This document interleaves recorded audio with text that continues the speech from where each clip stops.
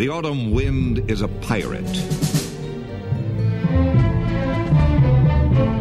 Welcome, Raider Nation, to the Raider Nation podcast.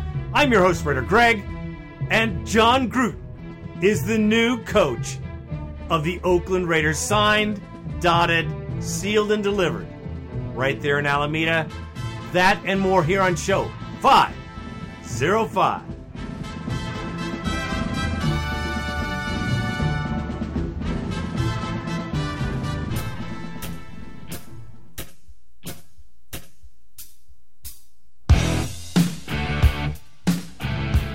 All right, Raider Nation. On today's show, we will have the return of Chucky.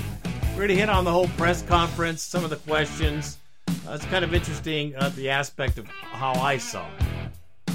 Also, the Looney Rooney rule. I don't know what this story is getting so much traction. I don't get it. I don't get all these so-called intelligent sports writers. I don't get that. Trust me, this really pisses me off. And the next thing that pisses me off is the next story, which is another 9-game season. Listen, man, I am sick of giving home games away. Okay? We don't have that many left. And they take another one this season. That and the bone line should wrap it up.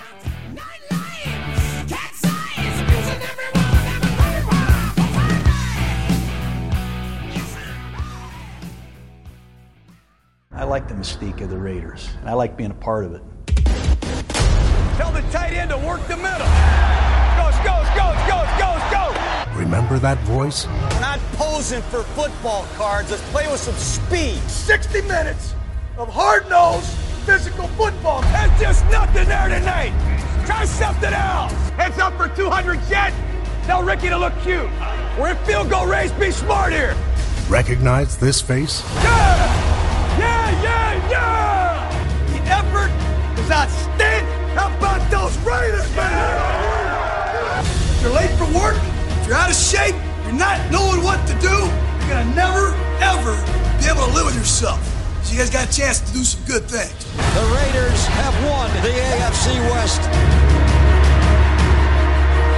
Those fans at Oakland, they're unlike any others. And I get emotional thinking about it. Sometimes opportunities come in the middle of the night. Jon Gruden's going to be the next coach of the Oakland Raiders. And you better like the taste, guys. You better like the taste.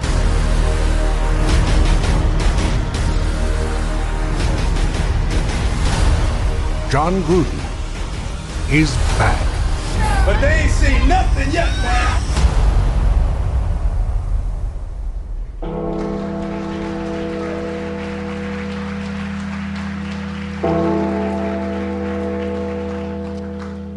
Raider Nation, this is a big effing deal. Please welcome the head coach of the Oakland Raiders, Mr. Jon Gruden.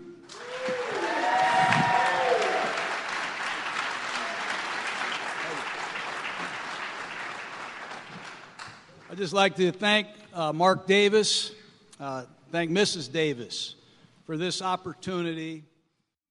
In a packed weight room full of over 200 professional sports writers and sports analysts, Jon Gruden was introduced as the new head coach of the Oakland Raiders. And just like Mark Davis, I could barely sit in a chair and listen to it. But just listening to Jon Gruden, just listening to his demeanor and what he says and how he says it, and that scowl on his face, which is so hard to forget. You just never forget that look. It was an amazing moment for a Raider fan. And I think jealousy was throughout the NFL for the attention that we got in Alameda. In classic Raider style, unpolished, certainly unapologetic, Mark Davis, in an emotional moment, talked about how it was a very important moment for the Raider Nation. A big frickin' deal, he said. And you know what he wanted to say.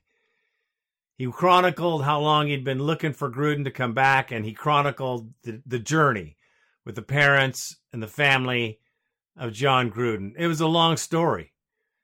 It wasn't like this guy just dropped into our lap. It wasn't just like this was someone that Mark had looked for to come back. And I'm sure he advised Mark Davis on many things with the team, and as far as probably Reggie McKenzie as well. It was an interesting group of people from all over, including the Las Vegas, whatever they call their paper. It was kind of funny to have them in there too. Thank goodness for local Bay Area media. They got their opportunity to ask the first questions, which was appropriate because we've been with this team for quite some time. I wish I could have gone. I didn't get a credential. Ha ha ha ha ha. I don't even try. It's not worth my time. So you got to see the interview. Let's just listen to some parts of it because it's pretty awesome. Obviously, this is very emotional for me. I never wanted to leave the Raiders. I never thought I'd be back. But here I am, and I'm ready to get to work.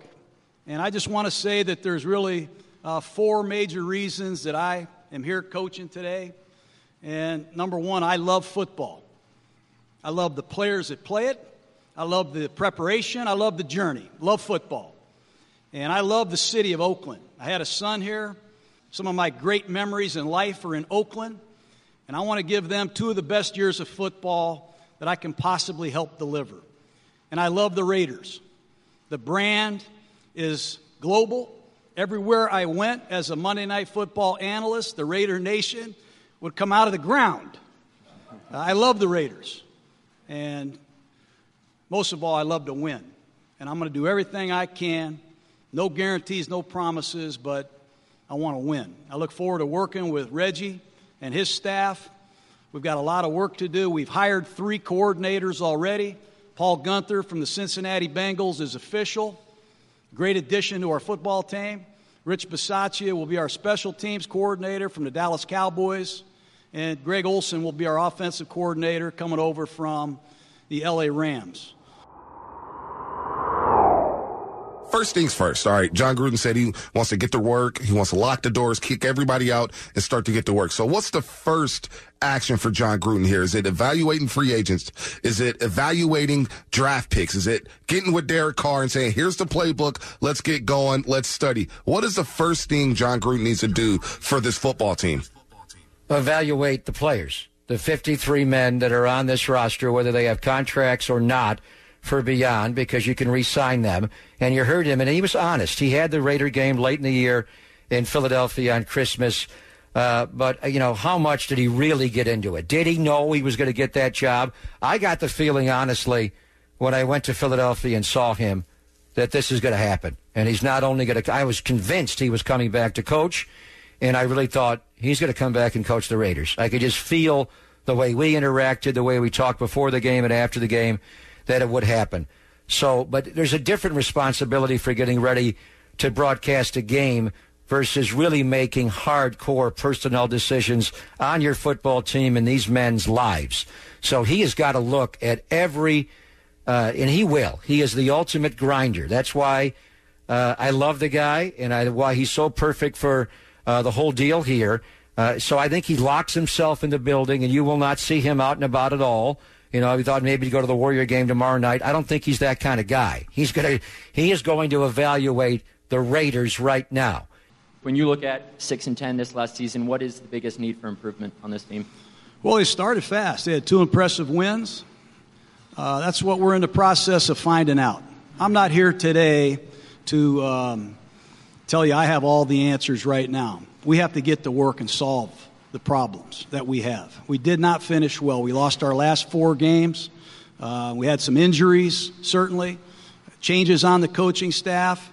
There were a lot of things, obviously, that went wrong. But you can't solve all the problems today. You know, we gotta come up with a plan to put the Raiders back on track and build this football team back. Well, the first thing he's got to do is finish up his staff. So he already talked about meetings tomorrow, and I know a lot of wide receiver coaches that have reached out to me that want to work for John. A couple of them are great. Drop some names, Pop. Who you got? No, I'm not going to. Bonte, I'm not going to do that. There's a code. I was talking to John all weekend about a lot of people. A lot of people have reached out. These are these men's lives, and I'm not going to intrude that way. And John will make the right call. You got to come up with a guy that's going to spark Amari Cooper, for one thing. Do you need a guy that's going to kick him in the ass, or do you need a guy that's going to pat him on the back? I don't know. I don't know Amari well enough. He hardly ever talks. I think if you get an ass kicker too much, he could go the other way, but then you got to bring it out in him. So I don't know. But John's got to get Amari going. You're talking about Derek because John's a quarterback guy, but you got to get Amari going again here. He did not play well. With the exception of a couple of the one big game and a couple of plays in other games, he didn't play well this year. So John's got to bring that out in him. So once he finalizes his coaching staff, he's got to go through his roster. He has got to pour through and when you watch, game film and game tape now, it's different than when you're looking at the whole football team to get ready for a Monday night game versus every snap that Marshall Newhouse gave you at right tackle, at left tackle. Every single snap Kelechi Osemele gave you.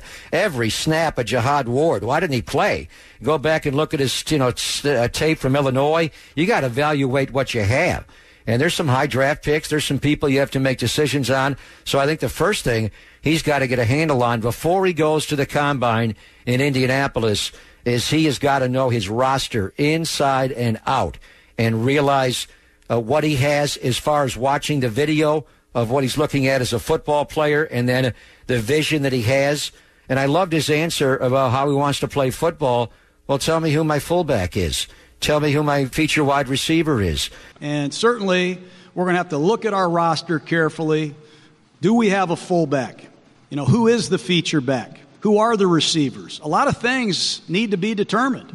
And I think you have to have an offense that is adaptable, that's versatile, that can adjust to a number of different scenarios. And that's what we need to do is get through today, lock the doors, and get to work.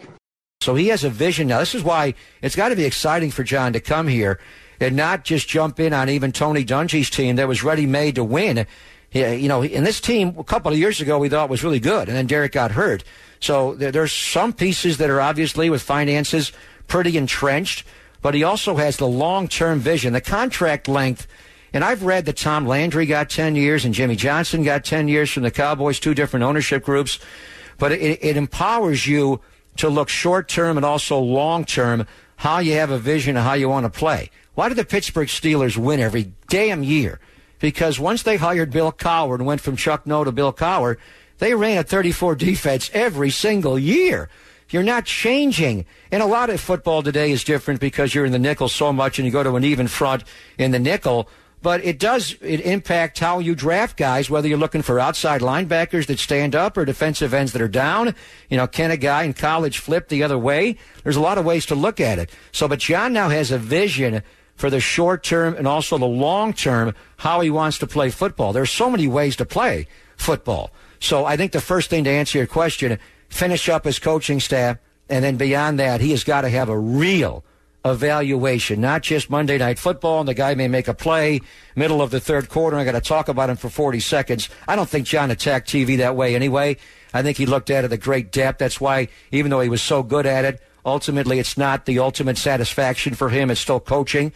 And I think Mark put it best. He was so good on TV, but he was wasting his talent. And I could feel that, knowing him as a coach and as a person, the way he motivates men. So finalize his coaching staff and get that done ASAP and get the best people he can, even if he has to wait for him, and then really have a handle on what he's talking about as far as evaluating players, who he wants to bring back, and then, walk around the building and start talking to people. I think there are a lot of people that are new to the Raiders, but a lot of people have been there forever. Bobby Romanski, the equipment guy, H. Rod Martin, Scott Touche, Dr. King, they've all been there. And now you go in and you find out about guys. One thing to look at him and watch him on video, and then walk around and ask Bobby, what kind of guy is Beast Mode? Really? Like Crabtree, what kind of guy is this guy? Go to Rod Martin. Is he a guy that wants to play even though, he's dinged up a little bit? Does he have to come out of the game and not go back into the game? So that's the beauty of John Gruden. It's not just X's and O's, nerdy.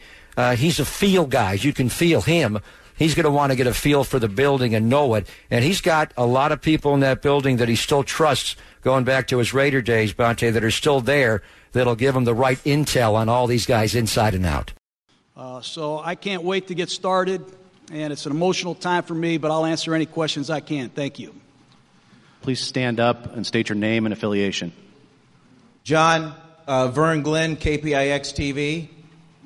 Once you made that decision, from that point on, were you diagramming plays in your head? Were you thinking Spider 2, why banana? What were the emotions once you made that decision? Hey, this is going to be it. You know, the reality is I haven't changed much at all since 1998. I really haven't. I'm not a real deep philosophical person.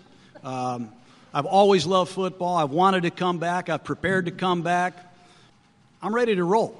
I'm just ready to go. I'm at a point in my life where I need another challenge, and I know I have a lot to prove, and I'm eager to prove that I can do it. But, yeah, I've been thinking of a lot of plays. And when I met Derek Carr this morning, I thought of a few more, just so you know. You know, John, better than anybody, I think, as far as playing the quarterback position. What do you think John will do with Derek Carr? How much will he run the no huddle and empower him to run at the line of scrimmage? Just give me your thoughts on how John Gruden's going to handle Derek Carr. I think he's going to give him as much as he can possibly handle, and I think he can handle quite a bit. So I think the biggest change for Derek is not necessarily the volume. I think it's going to be the creativity, ingenuity. I just think his ability to have more control. Derek's going to have the ability to have a lot of freedom and flexibility at the line of scrimmage. Not necessarily to call his own plays, but John's going to give him a package of plays, and he's going to have to recognize the situation in the game. He's have to recognize the front, the coverage, the rotation, and then he's going to be trained that if we get this, we're going to run this. If we don't, we're going to run this. I mean, it's going to be spelled out for him, and I think it's going to be a much more efficient way to function in today's NFL.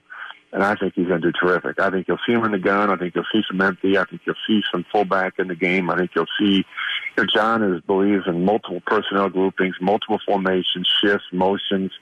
I mean, he's going to attack, and he's going to be aggressive, and I think Derek is going to love it. I think it's a great system of football that is unique, that has continued to evolve, that will continue to evolve, and I think Derek fits it perfectly. Rich Gannon is back on the Afternoon Delight here on 95.7 The Game. So I'll ask the tough one right away, Rich, and we'll get it out of the way, and then we'll see where the conversation goes from there. But did you have a conversation with John after his press conference yesterday about becoming the quarterback coach of the Oakland Raiders, Rich?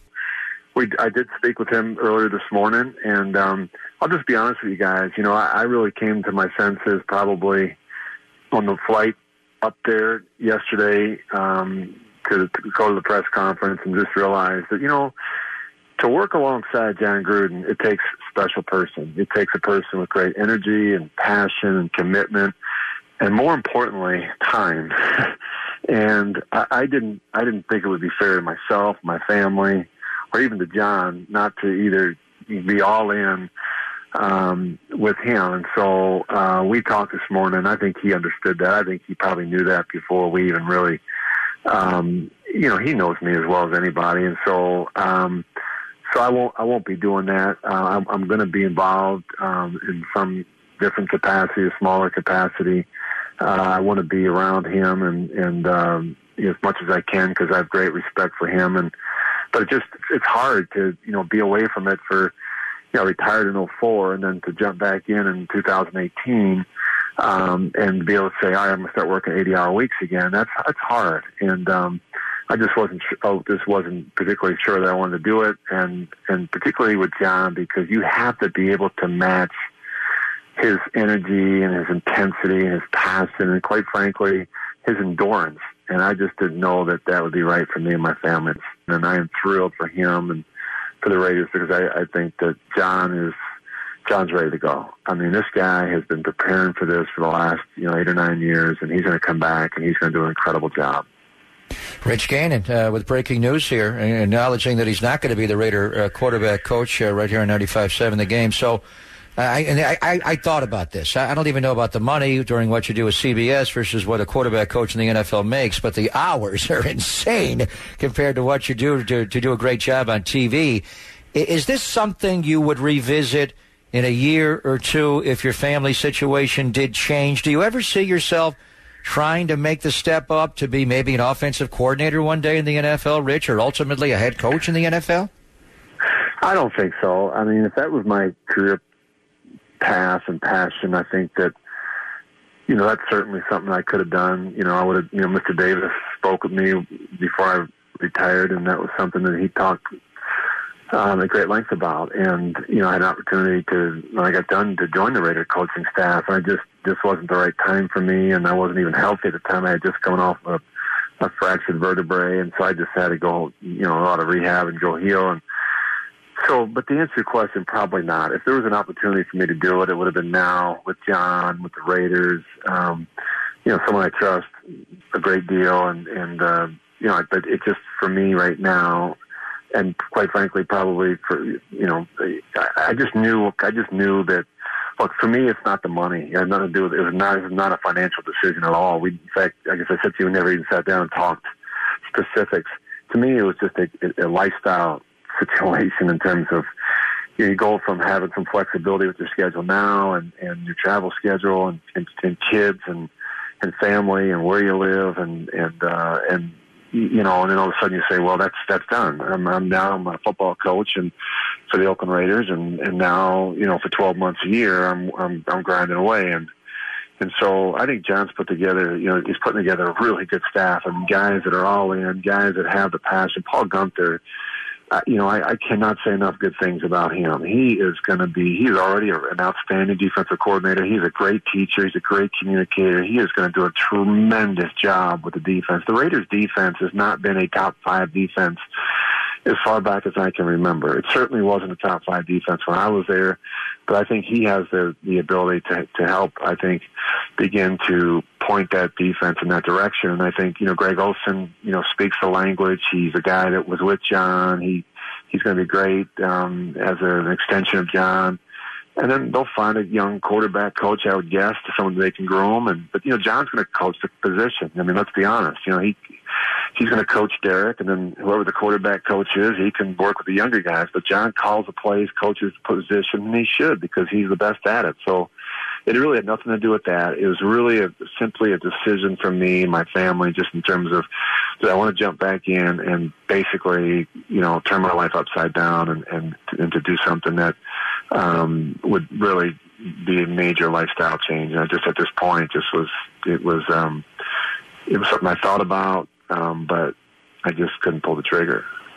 You said, Rich, you're still going to be around the team, and obviously John's your buddy. You're not going to be the quarterback coach, but when will we see you? Will you have an on-field role in training camp or the OTAs? Will you be around the team at all on the field, Rich? Well, I'm not naive. You just can't pop in and pop out and think that you're going to be effective. And so that's, we haven't really talked specifics. And look, it makes no sense for me to roll into town for 2 days during a mini camp when I haven't been in the quarterback meeting room, and I haven't been to quarterback orientation, and I haven't been to all the installs, and all of a sudden, as John's coaching and Greg's coaching and different people are coaching to interject. I mean, that doesn't make any sense, or to show up at training camp for a day. Like, you really feel like you're going to make an impact. So, we got to figure things out, and where I can lend a hand. And but I'm not naive to think that there's no consultants. There's not a lot of consultants in the National Football League. In other words, you just can't say, oh, I'm going to pop in and spend a day with the Packers and really feel like I'm going to make a difference with Aaron Rodgers. It just doesn't work that way. So, I'm going to look at, sit down with a number of different people and just figure out, is there a role that I can help and really just, even mentor Derek. I talked to Derek yesterday for a little bit. I talked to him a week and a half ago. So I'm going to talk to Derek a lot about the mental part of it. I'm going to talk to Derek a lot about the preparation, about the attention to detail, about, the schedule, about what he needs to accomplish on Monday and Tuesday and different things like that maybe the coaches won't get into. I'm going to share with him what worked for me and what I did and some of the secrets that I developed over my 18-year career, which I haven't really shared with a lot of people. So I'm going to try and help him where I can. And I think he's open to that. We had a conversation yesterday. He wanted to sit down and visit. Not only that, but I'm going to try and help him understand Jon Gruden. How is John wired? What does he like? What doesn't he like? What will frustrate John? How to deal with John in meetings. John can be very intense, and so I think Derek is going to, look, John has the ability to tailor his style of coaching to who the players are. And I think that's what always has made him special. And it's not like Derek is a guy that needs some special treatment. He's a tough guy. He's worked hard. He's developed into a really good player in this league. And if you really lift up the hood and study him, he's had, 3 different play callers in 4 years. He's had a lot of change around him. And that certainly has affected him. And now he's got another change. So I'm just trying to help him any way I can. But that's really right now where I would focus some of my effort and energy, just to help him feel comfortable with the transition. And certainly he's got a loyalty to John and to the Raiders and to what they've meant to me in my career and how they provided me an opportunity. And so I really like Derek Carr a lot. I think the world of him. I think he's a really talented player, and I just think there's more there. And as I said to him yesterday, this is a once-in-a-lifetime opportunity. If you'll just buy in and do what's asked of you, and do the little things, you got a chance to win a Super Bowl, multiple Super Bowls, and be, an MVP of the league and to be a Hall of Famer. I think he has that ability, and I'm anxious to see him get there. John, Carl Stewart from the Bay Area News Group. 20 years is a long time to be away from the sidelines. How has the game changed in your opinion? Has it changed that much? And how much are you going to have to adjust from the coach you were 20 years ago? 20? I'm not that old, Carl. Look, what has changed is the collective bargaining agreement has changed the way we practice, the way we conduct ourselves in the off season. Obviously, the rules have changed. Player safety has now emerged as a critical part of the game. I paid very close attention to it. I have a lot to prove. There's no question. I have not coached since 2008. I haven't won a game since 2008. I haven't lost any either. So I just want to keep that in perspective. I've got to hire a great coaching staff. That's been the number one criteria that I've tried to bring every place that I've been as a head coach. It's about the people. It's about the staff. It's about the tempo that we establish as a coaching staff. So with that said, I got a lot to prove. I know that. But the game is still decided by players between the lines, and we all have to adapt every year. Coach, Levi Damian from SB Nation. Being away from the game the last few years, what do you think are the most important things you've learned seeing things from the other side? Look, I've got to see every facility in the league. I've had a chance to watch them practice, see how they conduct training camps. I've had a chance to learn some things and see some things that I would have never gotten to see as a coach. And I've had a chance to study different offenses, different defenses, and I've had a chance to get into personnel more. I thought that was intriguing in his presser where he said, look, I had the chance to see every facility, talk to every coach, see practices and, I could take this little nugget here. I could take this nugget here.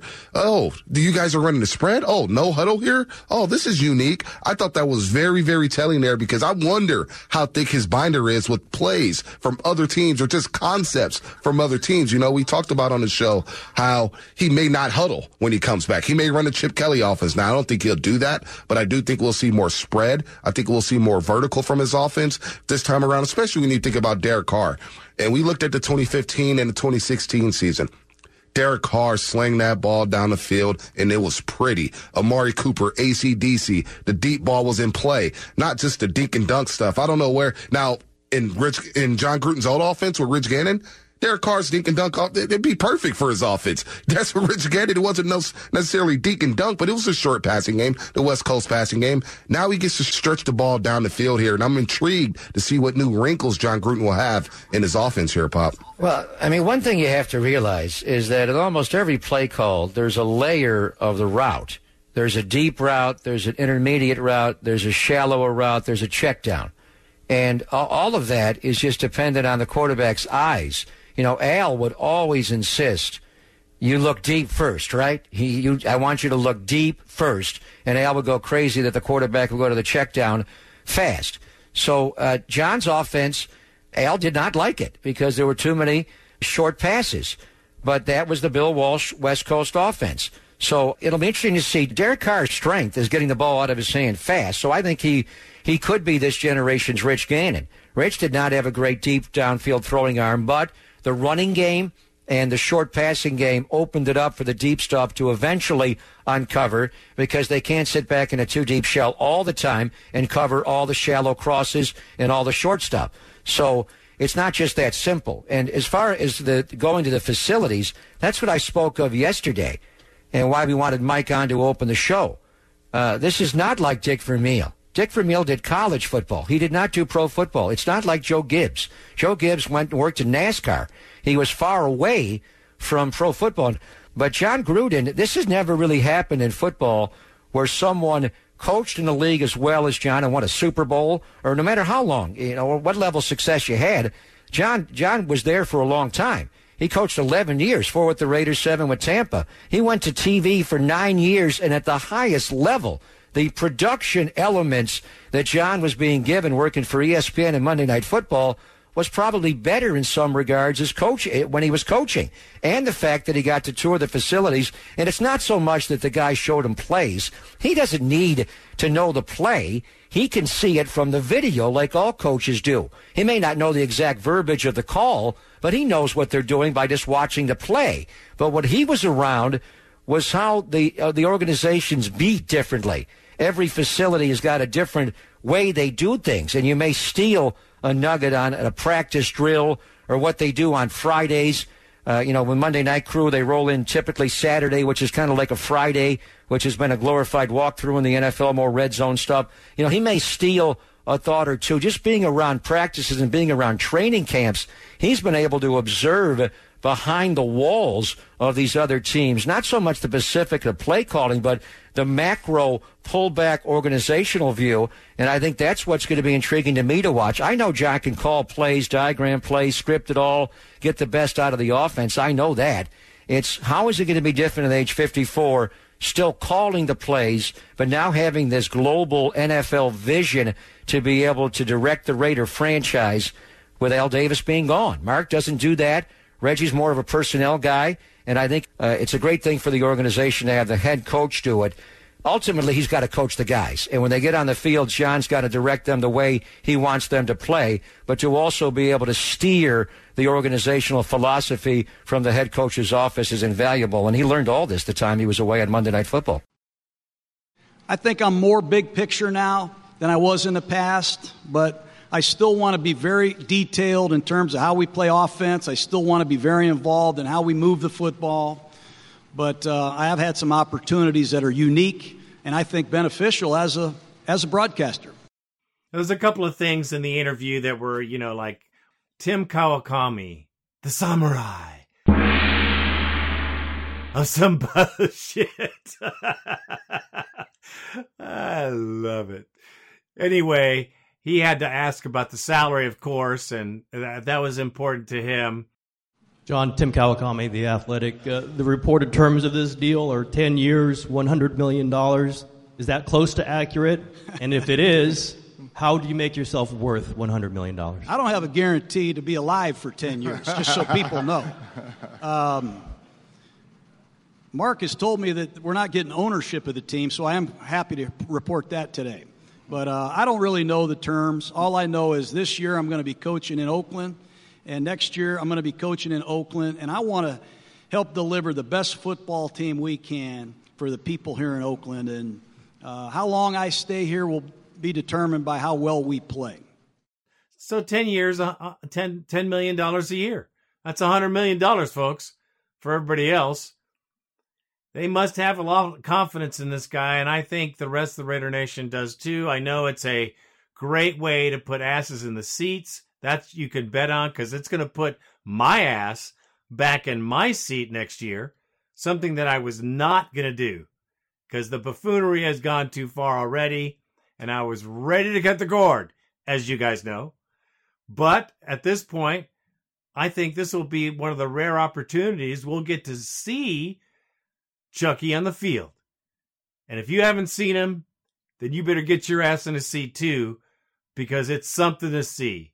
It's not the docile coaches we've had. It's not the boring Dennis Allen, let's not get emotional on the sideline, or the not holding a clipboard Jack Del Rio, just, walking back and forth with no emotion. This guy is animated. He's real. He's John Gruden. You know him, and he knows us. I love what he talked about Oakland. I love when he talked about wanting to come back and give us a championship, or give it his very best, which I think we will get. And we already got it the day after this dog and pony show is over. Like he said, let's close the doors. Let's get to work. Now, John, he gets the 10-year, $100 million contract here. He's expected to take this team back to great heights here. Expectations are through the roof for Chucky here, Pop. Anything short of the playoffs is a disappointment for John Gruden, especially here in the last 2 years of Oakland, I think. You have all this personnel on offense, the most expensive offensive line in football. Gabe Jackson, Rodney Hudson, Kelechi Osemele. You have two nice scat backs here with DeAndre Washington and Jalen Richard. It'd be interesting to see what happens with beast mode. Jameis Alawale can catch the ball out of the backfield. I think he's a very underutilized fullback for the Oakland Raiders. Expectations, Pop, is high. If John Gruden doesn't get this team through the playoffs, at least this year, it's a disappointment for year one and come on, year Dante. two. You sound like you've been hanging around these members of the media too much. Maybe because they're giving you free meals. No, you know what? He may strip the team down more than you know. I understand. Either you're going to keep the left guard, the center, and the right guard. Beyond that, and you're going to keep Amari. Beyond that, what do you know? You really don't know anything. Now, he didn't even mention the fullback's name. He said, I don't know who the fullback is, because Jameis Alawale didn't play. The game that he broadcasted in Mexico City, Alawale flipped that game against Houston last year, the first play of the fourth quarter. They didn't use him at all this year. What happened to Alawale? And then over on the defensive side, what do you know? You know Khalil Mack's going to be back. Beyond that, what do you know? Gary Conley can't get healthy. Obi Melifonwu, we didn't see him enough. We don't know about Emerson. We don't know about Sean Smith. We don't know about T.J. Carey. We don't know about Navarro Bowman. We don't know about Bruce Irvin. We know about Khalil Mack. Eddie Vanderdoes tore his ACL the last game of the year in L.A. So you really don't know, Bonte. He may come through here and shoot a cannonball through the whole thing and completely rebuild it. Would fans be okay with that? Would people be okay with John Gruden just stripping this thing and rebuilding? Who cares what they think? It's not open to the populace to have a vote. Right? We care about winning here. You may not. He got a 10-year deal, but yeah, he cares about winning. This is a different time right now. Yeah, he's going to want to win this year, but maybe, I don't know what his thought is on really what they need to do. In my opinion, you need a whole new set of corners. I'd like to see T.J. Carey be re-signed. I don't know about the secondary. Gary Conley's got to get healthy. Is he able to get healthy? Have a serious conversation with H. Rod Martin. What's wrong with the number 1 draft pick? Why didn't he play? Is Carl Joseph too small? Reggie Nelson's at the end of his deal. There are a lot of uncertainties here. So, I'm getting excited here. But John's got to roll up his sleeve and go to work. And it's tough out there. So to just say, well, John Gruden's back and boy, he can give a good speech that they're going to go out and win the AFC West again. I don't know. They got a lot of work to do. There are no certainties on this football team. You could cut players you'd think they're going to keep. When you have an organizational, philosophical change like they just had, people lose their jobs that you would be surprised would stay here. He's got people that he's been looking at on other teams. I don't know how widespread. So, Kansas City's changed what they're doing. Denver's trying to find a quarterback, and they're in a little bit of a change as well. They've not re-identified how they're going to play. And with John coming in, you really don't know how the Raiders want to play. He's going to take the offense, certainly, but really, how is he going to do it? And, what does he do with the defense? I liked what he said about Paul Gunther, Bonte, but start making proclamations. This is a 6-10 football team. Let's be real here. And they got some age in the offensive line. The area is exceptional with the right guard. The left guard and the center are older guys. The left tackle is coming off a severely bad injury at the end of his year. He also ended last year with a bad injury. You just extended him. There are not a lot of certainties. What does your tight end room look like right now? Do you want to keep Lee Smith? Clive Walford did not advance this year at all. Jared Cook looked like the part sometimes, but really is he a part of it culture-wise moving forward? So I'm not of that opinion. I think John may just reboot the whole place and restart all over again. He may try to make cosmetic changes just to get it up and running. But that's what he's going to do for the next month between now and when he goes to the Combine. He's going to get a feel of exactly what he has here. But to start saying this is a playoff team, I mean, there were so many games, Bonte, where they just looked like they didn't have the right personnel. And we talked about the defensive liabilities. And who knows? So you can't make that kind of proclamation. I'm just saying, we were sitting here making Super Bowl proclamations before the season. We're talking 31.5 points a game. And what happened? Points. And what happened? This team fell apart. I think it was more so because of the coaching staff around him. No, I don't know. The players got to play, but the coaches didn't put this team in position to play. You saw the Washington game. They were exposed for being a predictable, stagnant offense that got bullied. Hey, once Jim Tomsula figured out how to attack this offensive line, the Raiders never adjusted the rest of the season. Whether they went to Buffalo, whether it was Mexico City against New England, they were exposed from week 3 on. They didn't make any adjustments here. And we're talking about a team that just made the playoffs, that was on the cusp of winning the AFC West.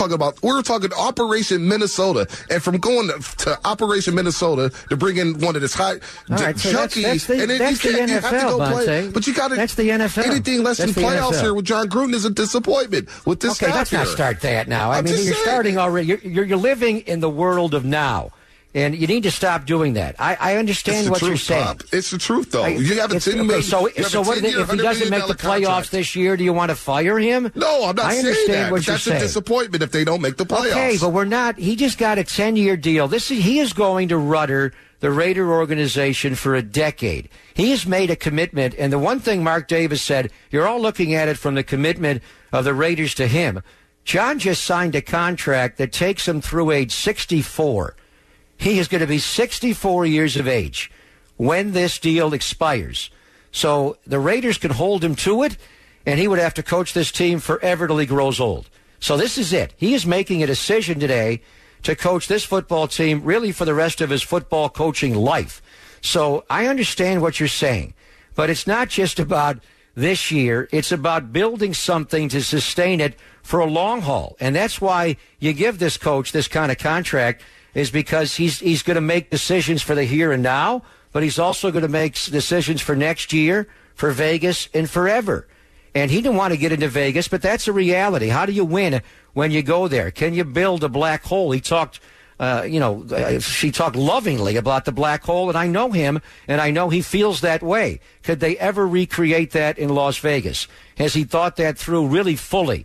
Knowing the way John lives in the here and now, I'm not sure he has. He will address that when that time comes. But it also, he's going to build this thing, and he may have more of a thought process like you do, because John hates to lose. He's highly competitive. But that's what a 10-year contract for a head coach does. It allows him to look short-term, long-term, medium-term. He can really look at the entirety of the football organization and not just the football team. So to come out of this and say if they don't make the playoffs next year is a huge disappointment, Vontae. That's surprising, honestly. I mean, you don't know what you have at all right now. All right. What would you like to see this team do defensively, adding pieces around Khalil Mack? Everything. You kidding me? I mean, everything. Navarro Bowman got cut, came here, and at times he was the best player on the team. And he ran the green dot in the first game against the Chiefs and was on the field for 60 or 62 snaps and was on the field for damn near every snap. So, they got a lot out of him, and he got better in his change of direction ability. But everything. Are you kidding me? I don't know. Can Nicholas Morrow gain weight and be an every down linebacker? I liked his movement skill, did a great job against Jason Witten in that Sunday night game. He can cover to some degree. Can Corey James be a guy next to somebody Is Bowman going to be brought back? What do you do with Bruce Irvin?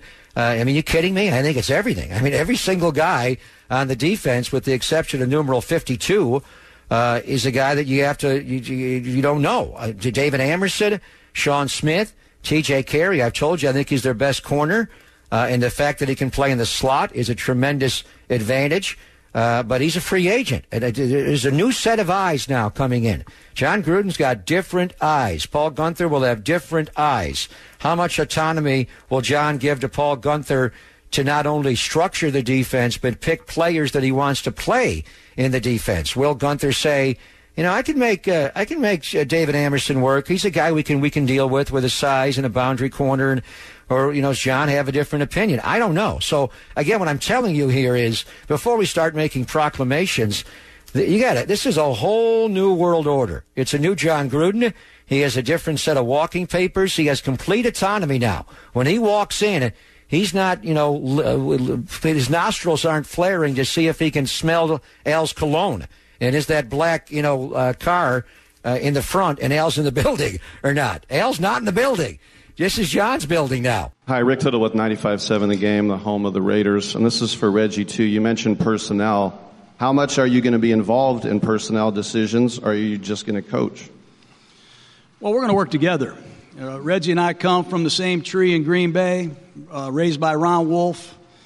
As young Green Bay Packers, I think we have a similar viewpoint in terms of what kind of players we're looking for. But it's got to be a collaborative effort, whether it be a salary cap decision, a free agent acquisition, who we draft. Mm-hmm. We got to work together. And I think that's the great thing about being here is we're going to be united, we're going to work hard, and we're going to assemble the best team possible. We're not always going to agree, and Reggie will probably win. Look at the size of the guy. But you know what? I don't want to agree with everybody. You know, I really want to work hard, and I want to try to pursue every vehicle possible to improve the Raiders. And I know he means it, and trust me, all the coaches underneath him better get ready for some sleepless nights, because he's going to drive this train, and he's going to drive it right to a championship, just like he did it before. I know that there's so many prognosticators. There's so many, you know, Stephen Asshole Smith with his how John Gruden doesn't deserve the salary. He doesn't have the accolades of the Bill Belichick. And that's all he seems to go to. And let's not forget, Stephen A. Smith is not a football guy. I don't think he knows shit about football. Matter of fact, I think he's a complete idiot. And he has to read other people's work to develop his own opinion. Believe he's an expert at any stretch of the imagination. He's bloviated his way into broadcasting, and that's what I feel about his entire broadcasting life, is it's bloviating at very high sound levels, and I'm sure those engineers have a headache trying to fix that in their booth, I'm sure. Right, Randy? Why would you say something so blasphemous? In my heyday, blasphemous. He would need help. What? How dare you? How dare you say such a thing? That is blasphemous. Long story short, welcome back, John. Forget all this buffoonery. Expectations are expectations. I heard on one of the phone calls at 957 The Game, a 49er fan came out and said, well, you know, Raider Nation's all happy now, but what happens if, like, the season doesn't go like you hoped it would, and you start having a losing season? You guys going to bail out? What a question from that bonehead. That guy, I have to talk about this phone call because I couldn't believe they put it on the air. It was so stupid. Listen, the Niner unfaithful are everywhere. Matter of fact, there are plenty. You can find them in the parking lot at the Raiders, at the Coliseum, in the Black Hole, every Sunday. They come there because we know how to get it done. And that is a fact. And on that, last note, welcome back, John. It's awesome. We love you, bro. But wait, there's more. There's more, because Paul Guenther has been announced as defensive coordinator, signed on the dotted line. Now, Greg Olsen which was here, I think, is between 2013, 2014, as an OC. He wasn't very good, but I don't know if he had a supporting staff. I don't know anything other than I didn't like him before, so that's kind of a caution to me. But, hey, the head coach, it's his gig. I'm going to let him run with it. He's the one who's managing this guy, so let's just hope that that's better. We have a Jay Bissencia. I think that's how you say it. I'm sure I'm butchering the crap out of it. Rich Bisaccia will be our special teams coordinator from the Dallas Cowboys. But he's our special teams coach. For now, that's what it looks like. Now, I'm really happy about this crew. I'm feeling positive. We have to just sit back and let it happen. I mean, I know it's not going to be Shangri-La right away, but we shall see. It's an exciting time to be a Raider fan, and I don't care what anybody else says. We're pumped. All right, get ready for this story. The Looney-Rooney rule. It's freaking loony because the NFL is lame.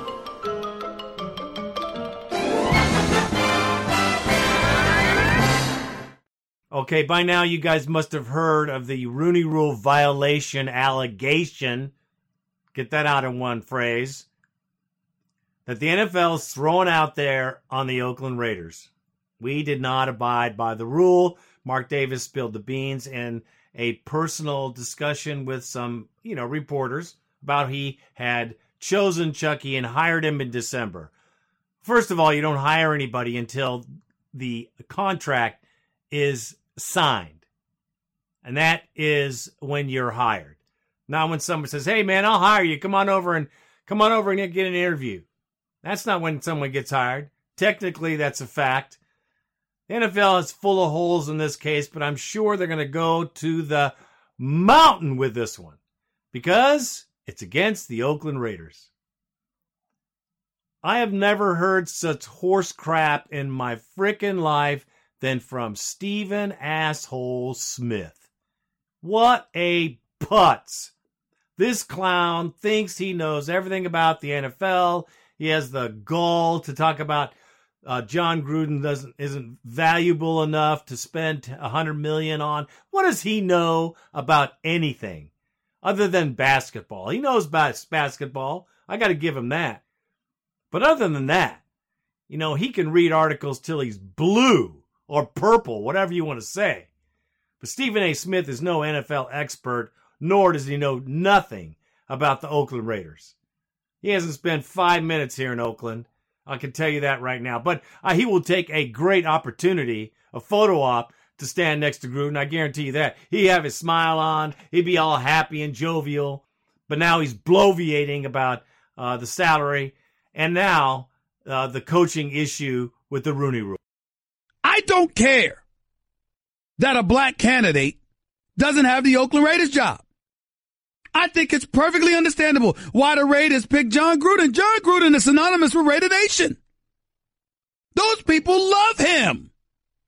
And if you're the Oakland Raiders and you have an opportunity to give the fans what they want to see, especially when it comes to coaching, because you damn sure can't seem to do it on the field, why not hire John Gruden? Even if it did cost you $100 million. I understand. There's no issue with a minority not getting that job. The problem is when the rule is clearly in place that minority candidates have to be interviewed. Yes, you have to interview them. No, you do not have an obligation to showcase them. John Wooten of the Fritz Pollard Alliance was right when he said that last week. So if the man interviews 2 minority candidates, what in God's name makes you think minority candidates are benefited by them being interviewed but nobody knowing about the damn interview? What purpose does that serve? What purpose does it serve if you haven't let everybody know who the damn candidate is? How does that help the minority candidate? And if you're Reggie McKenzie, who's an African-American executive in the National Football League, you're a general manager, for Christ's sakes. How do you not know that we need to see that man whoever you interviewed, walking out in front of the camera with the world knowing you interviewed him for the job. How do you not know the benefit of that? How do you not know? Now, Shannon Sharpe is another knucklehead. He's a moron, too. He played the game, however. He does know football. And he should know himself the prejudice that still runs through the NFL. It's not over today. It didn't end in some magical time. It still happens today. And he has the gall to point a finger at the Oakland Raiders. USA Today's Jarrett Bell wrote today that the Raiders should be fined $1 million and lose a first-round pick as punishment. Shannon, should the Raiders be penalized? They should absolutely be punished. And I'm disappointed in the Raiders, Skip, because their history says they've been at the forefront before the Rooney Rule was ever implemented. They hired Art Shell, an African-American. They gave Tom Flores, a Hispanic-American. Amy Trask was the first female woman to have a higher-up position in a professional football team organization. She was second to Al Davis. Yes. And I know Amy very well, or Reggie McKenzie. Mm-hmm. That's why I'm so disappointed, but I'm going to be somewhat lenient. I agree with Jarrett Bell. Had they not had this history of practicing hiring minorities and giving them opportunity like a lot of these other franchises have, I would take 3 first-rounders and $10 million fine. Because the $1 million fine is nothing, Skip. You just paid a man $100 million for 10 years. So $1 million is nothing to a franchise that's probably worth $1.52 billion. So $1 million to them is nothing. What makes them hurt is those draft picks. That's the money. That's the currency in the NFL. Not money per se, but draft picks. That's the currency that get teams' attention. Mark Davis, you had a coach. Wait till the season's over. He was trying to be funny, but he exposed himself. That I had already had an agreement with this guy on Christmas Eve before, and then once I knew I had him, I fired Jack Del Rio. You don't do business like that. John Gruden should have said, wait till after the season, because we hear coaches all the time publicly, he has a job. I don't talk about other jobs someone's already in that position. And lo and behold, I don't care who tell it, Joy. So John Gruden agreed to coach the team, even though he said on numerous occasions that he does not talk about jobs when a coach is already in position at said job. That is correct. And lo and behold, you see what happens, Skip? You see what happened, Joe? Boy, I tell you, that lie.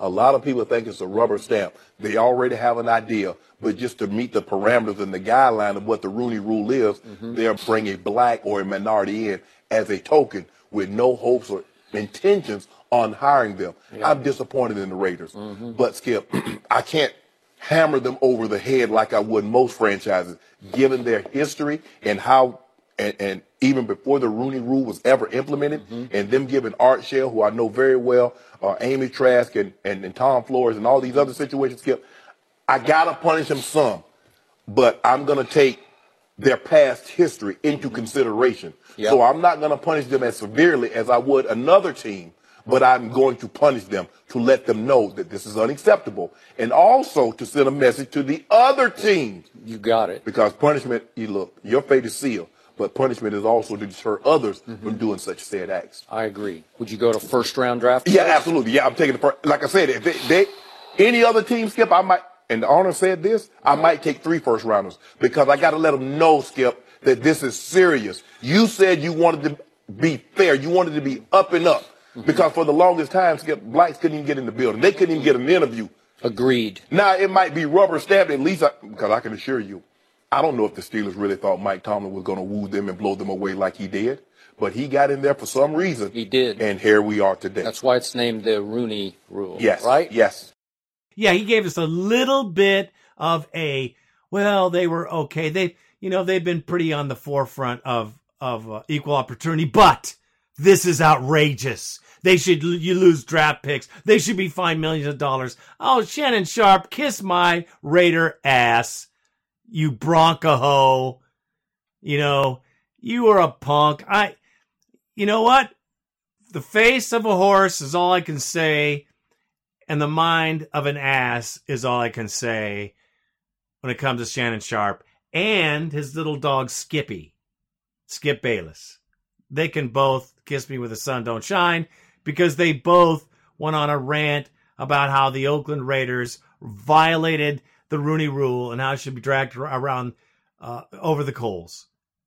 Just skipping over ever so delicately the amazing history of equal opportunity that has happened in the Raider locker room, in the Raider coaching staff, in the Raider management, in the Raiders, every aspect of the team.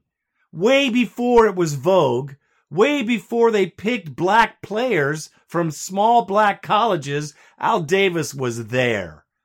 Al Davis opened the door in the old AFL for many black athletes that never would have had an opportunity to play professional football. Upshaw was one of them. Just one of many. Amy Trask, Tom Flores. The list just goes on and on.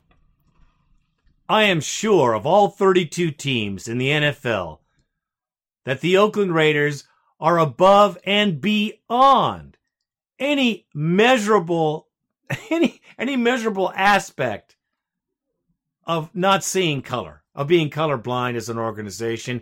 And I would put that against any of the teams in the league, and there are some that are sorely white. And you know what I mean by that. It is unbelievable that they are being chastised over this. And there was no opening, man. There was no opening on the Raiders. There was not an open position. You know when you have an open position for a head coach, that's when you kick your head coach out because he stinks. And then you're looking. You're searching. You're interviewing. You don't know who you want. You're not sure who you're going to get. But you're searching for a coach. That's the Rooney Rule. There's where it applies. In this case, this guy he's been trying to get this guy for 6 freaking years. There was no coaching opening. Well, the attorney's going to go back and forth over this. I hope Mark Davis sues the shit out of the NFL and Roger Goodell and anybody else that thinks they know about what's going on here. And if he doesn't, he better make sure that he phone calls every single owner in the league and says, listen, okay, you're going to rack me over the coals? I'm going to bring up every one of your history of hiring. Every one of you guys. And there's plenty in the league that would be ashamed of their hiring practices over decades. So this buffoonery and bloviational garbage that I'm hearing all over the airwaves, just stop it, because it's horse crap. It has no business even going near the Raiders. It should be a dead horse before it ever is an issue, swept under the carpet like Tom Brady and the cheater that's over there in New England. I don't want to hear about it, because we'll put a focus on that team for sure. That is all I have to say about that.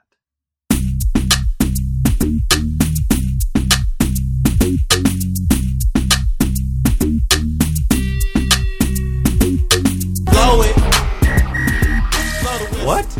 Isn't a football season 9 games? 10? Who goes to 10 games? Unfrickin' believable. You know, I can't remember the last time I went to a 10-game season.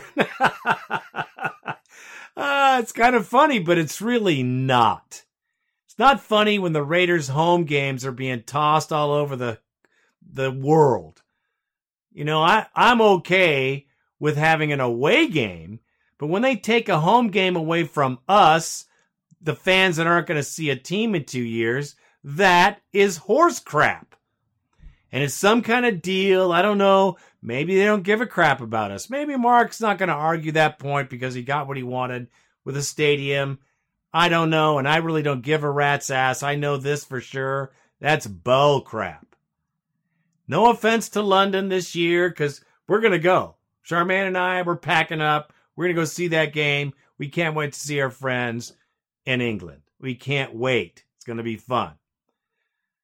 And it's not about where it goes or whether it's London or whether it's Mexico City. I don't care about that. I just care that they're taking a home game away from the fans here in Oakland.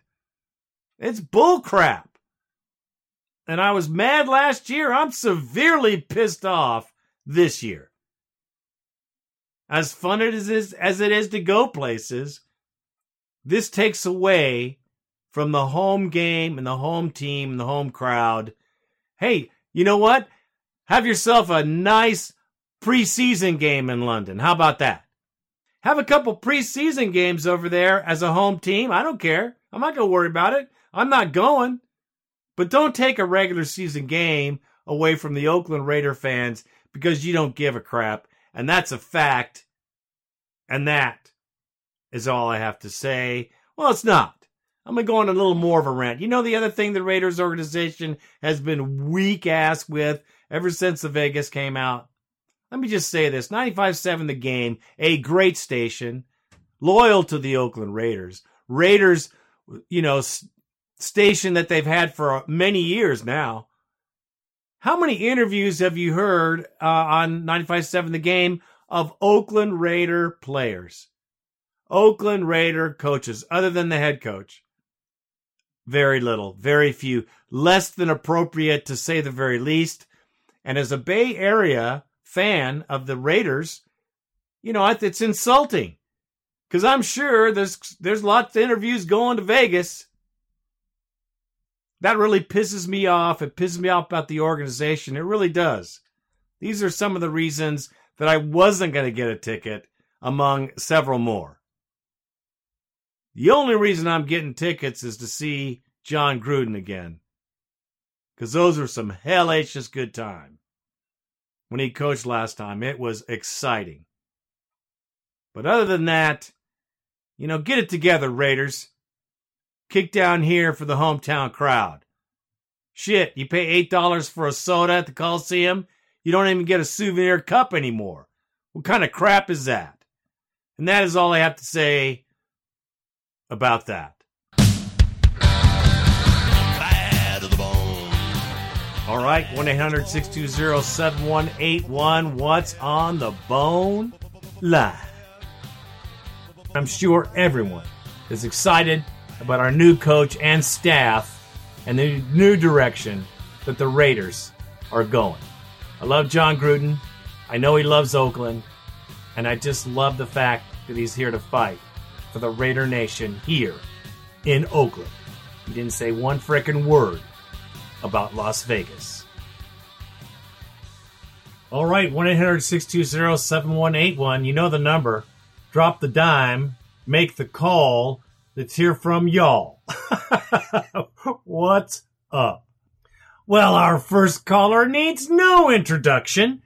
He's been a regular on our show for some time. Missed him for the last few minutes. But he's back. And he's back with Mo Money. This is Money Man Has Spoken. Raider.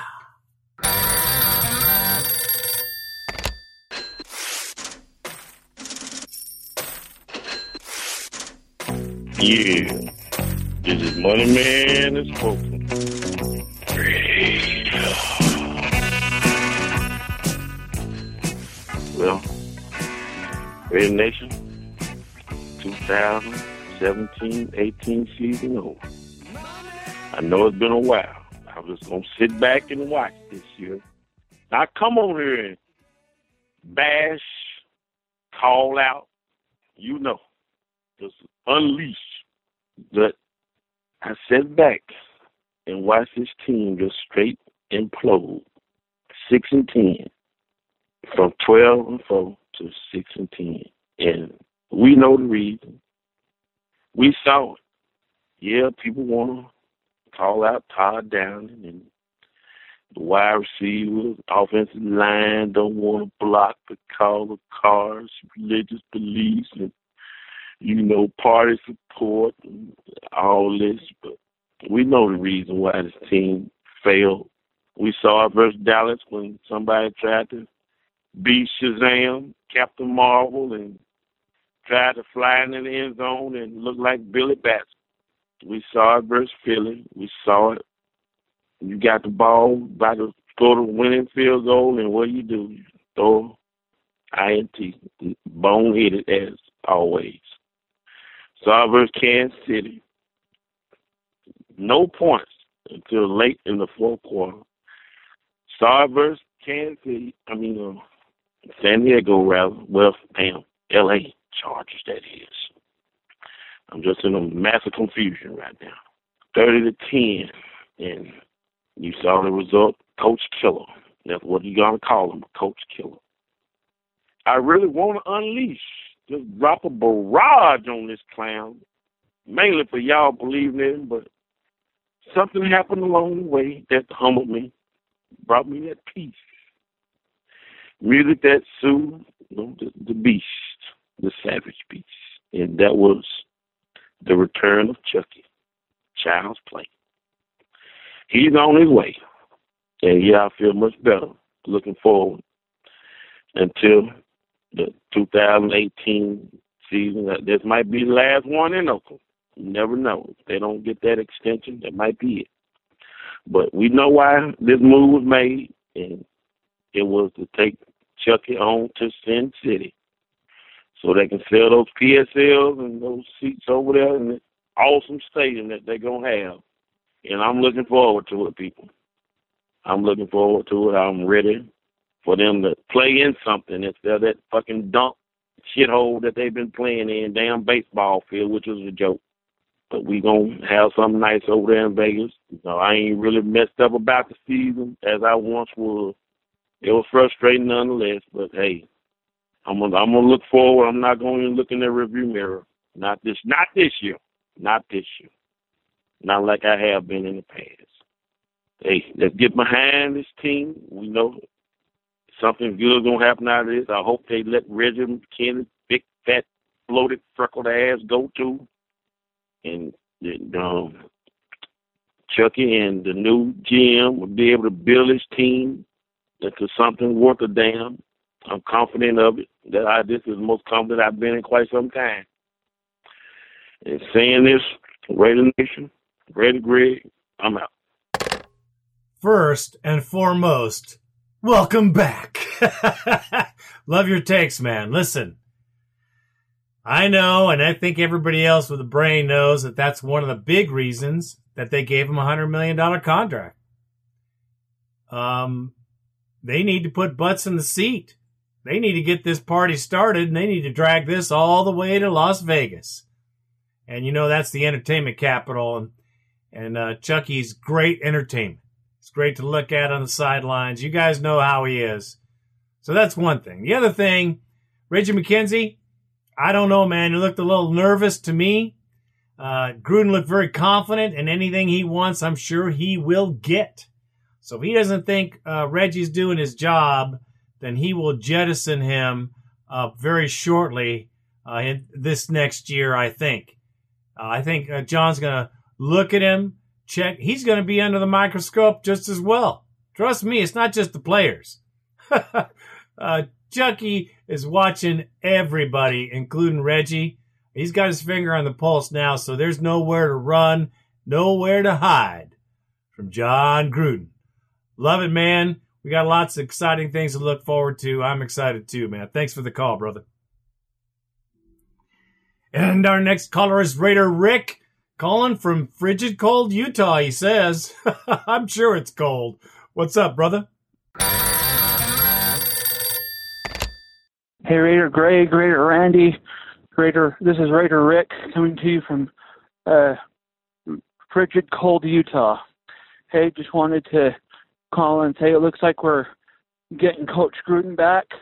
There's an article that I read on one of the news papers the other day, and I wanted to talk a little bit about that. They said that they didn't think that Carr could handle Gruden and all that because of his attitude and that the swearing, that he didn't know if he could deal with the swearing and with his intense atmosphere. I just got to say, in my opinion, I think that's a bunch of bull. I think Carr's been playing football enough to know that those things are going to happen. And if he doesn't, he needs to start now and just kind of just put put the swearing part away and the cussing part away if that really bugs him. He can do that mentally and just put it away. But I think that Gruden and Gannon are going to be great for him.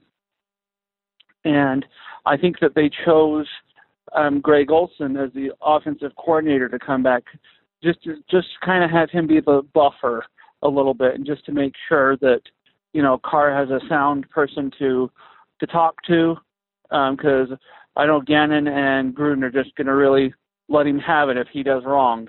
But I think with those three men, that Carr is going to get back to what he was last year. I also think, you know, look how good Carr did with Musgrave calling the plays. I think Gruden is a play caller, but a better play caller. But let's just say, for instance, say he's exactly on par with Musgrave, okay? And look, with all the extra additions that we have and the extra pieces that we'll get, and the coach that we have, you know, they can take him back to what he was. But I think he's going to be better than that, in my opinion. So I think he's in it for the long haul. I think Coach Gruden's in it for the long haul. I think they're going to win some Super Bowls. Someone else, one of the newscasters that was talking, said that they didn't know if they'd win it this year, but maybe next year. You know, we've seen teams turn around in 1 year and have done good. So can I just say I love the hire. I like the staff that he's looking at, bringing them back. I think Chucky's been preparing for, you know, years to come back. People were worried that he was going to go back to Tampa Bay, and he actually, well, from what I heard from a lot of stories, he actually turned Tampa Bay down because he wanted to come back to the Raiders. So, yeah, I love it. I love this guy. I love this team. And I think that's what we need right now is a no-nonsense coach that's not going to take any crap on all these cancers in the team. Maybe Marshawn Lynch is going to be gone. Anybody that wants to leave, you know, there's the door. You know, Marquette King, he was talking about retiring. If he's serious, that's fine. Go ahead.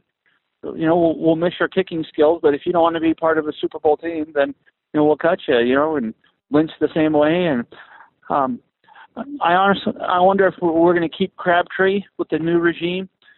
I know Gruden likes a lot of new veterans. Maybe we'll keep Bowman as well. But anyway, future is bright.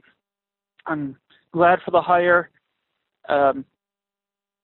Thanks for your show. Thanks for all you do for us and for taking time out to do the shows and to give us this bone line that we can talk and give our feelings. So this is Raider Rick. I'm out.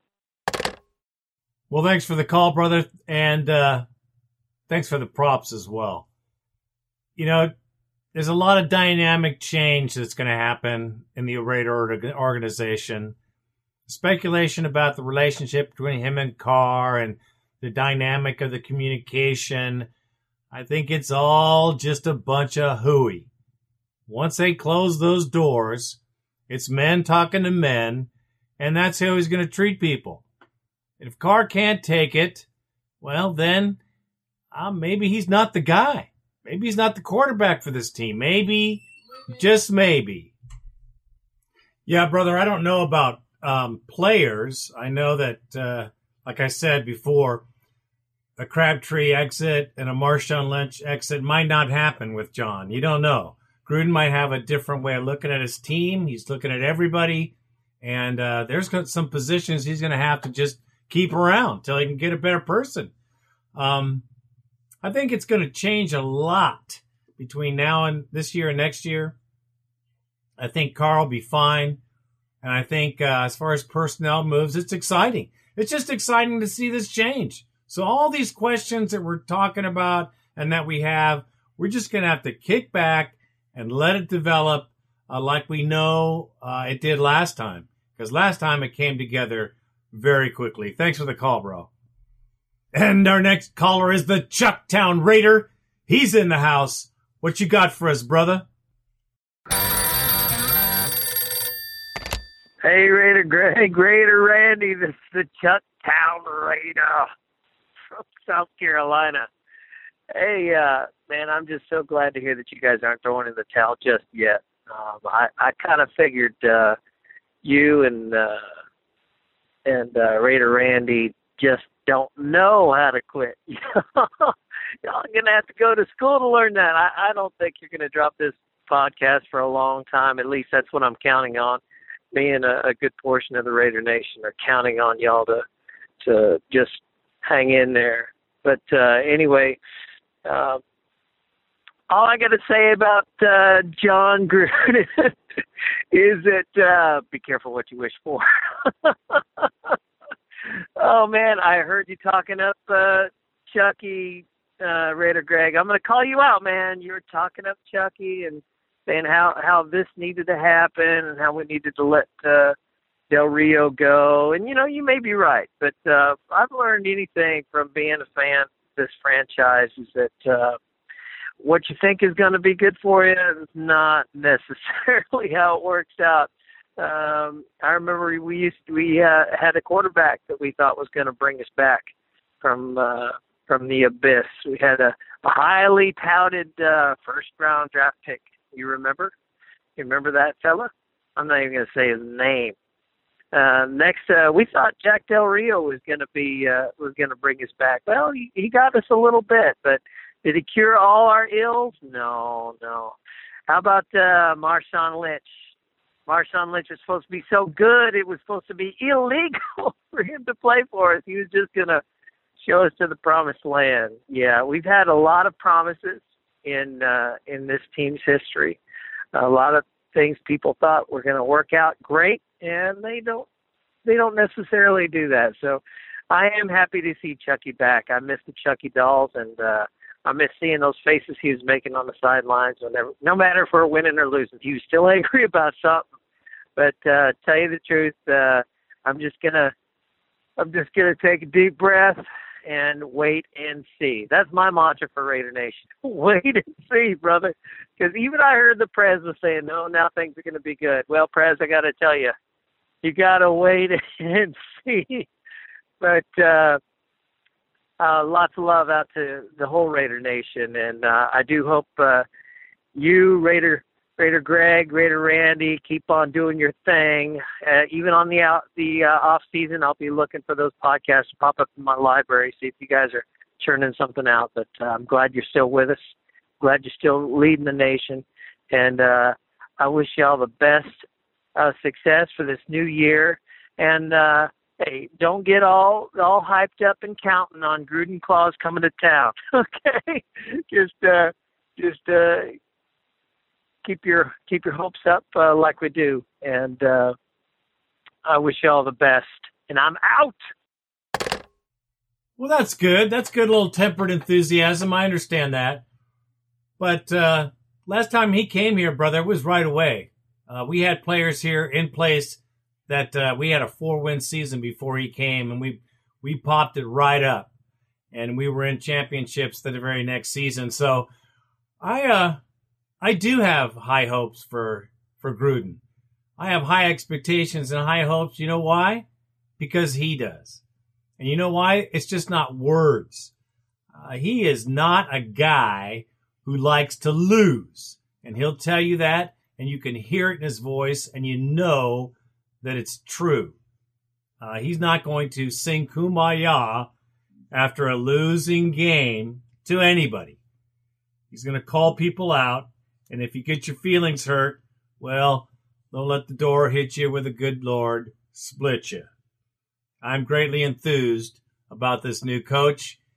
We all have to sit back and wait and see, but I like what I see, and I think it's a great thing for our team, especially the talent we have right now. Thanks for the call, brother. And our next caller is Matty Raider from Albany, New York. What's happening, my brother? Hey, Raider Greg, Raider Randy. It's Matty Raider, Albany, New York. Hey, I got a quick call for a quick question.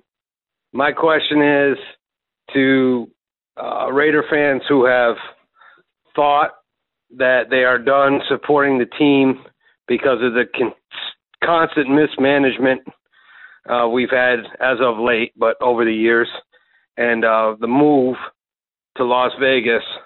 Now with the imminent hire of Chucky, are you guys back on board? What's your take on this? I'd like to know. Hope everybody's well. Hope everybody had a healthy, happy New Year and all the best for 2018. Take care, guys. I'm out.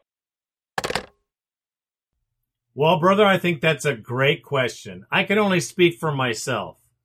I've never checked out of the Raider Nation. I've been pissed. I've been pissed at Mark for the buffoonery. I'm probably just like you. I look at the Raiders. I look at the team. I kind of dive into the assistants and what's going on there and try to keep my eye on the team, on the sideline, the emotion, all those things. And not that I'm some Nostradamus, but I did not like the coaching staff. I thought it was a poor hire. I thought that they had to go out and get better coaching assistants. But Del Rio didn't have the chance because now we have John Gruden as our coach. I would have to tell you unequivocally, well, hell yes, I'm excited. And hell yes, I'm going to buy season tickets next year. Reason being, I believe this was a smart move and not a waste of a coaching pick. And I also believe that the assistants that are coming in are much more prepared, better prepared, and better selected by a coach that'll demand the very highest from them. I like that. I will put my money, I will invest my money in a good investment. To me, as a sports fan, I think that's a good investment. If they would have kept Del Rio and company in the same buffoonery of last year, I could tell you, like in my shows, I would not have re-upped my season tickets. I wouldn't have gone back to the stadium because, I was in protest to the mismanagement, poor decisions, et cetera, et cetera. I've seen enough of it, as think that everybody here has seen enough of it. And if you go to the games, you can't just turn off the TV, bro. You're there.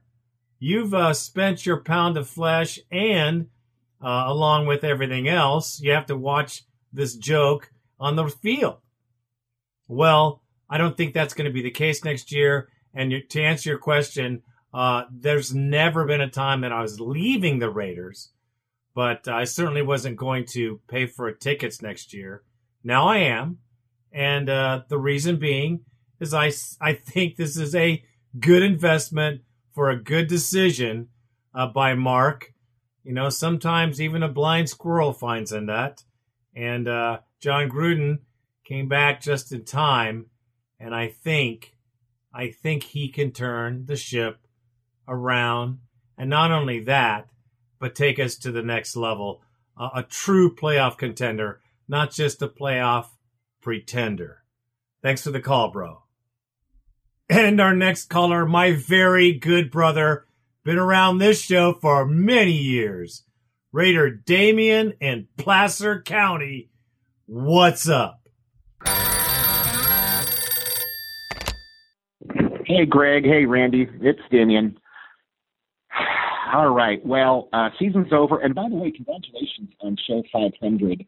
And now I think you're at 504, 505, somewhere right around in there. And I was listening to some of the other callers that were calling in and, just kind of the whole, history of the podcast. And I want to say I picked up the podcast somewhere around show 50. And I think one of the other callers had mentioned, I went on to iTunes and I was just searching for Raider news because believe it or not, and the rest of the Raider Nation can hopefully appreciate this. Even in Northern California, we don't get a lot of Raider news. I'm in Roseville, so I'm 2 hours outside of the Bay Area, and we don't get squat for news. We're just flooded with that, Niner, whiner, crybaby, fair weather news that we get all the time on the other team. And so that's how I got started. And I found your podcast, and I was like, okay, let me see what these guys have got going on.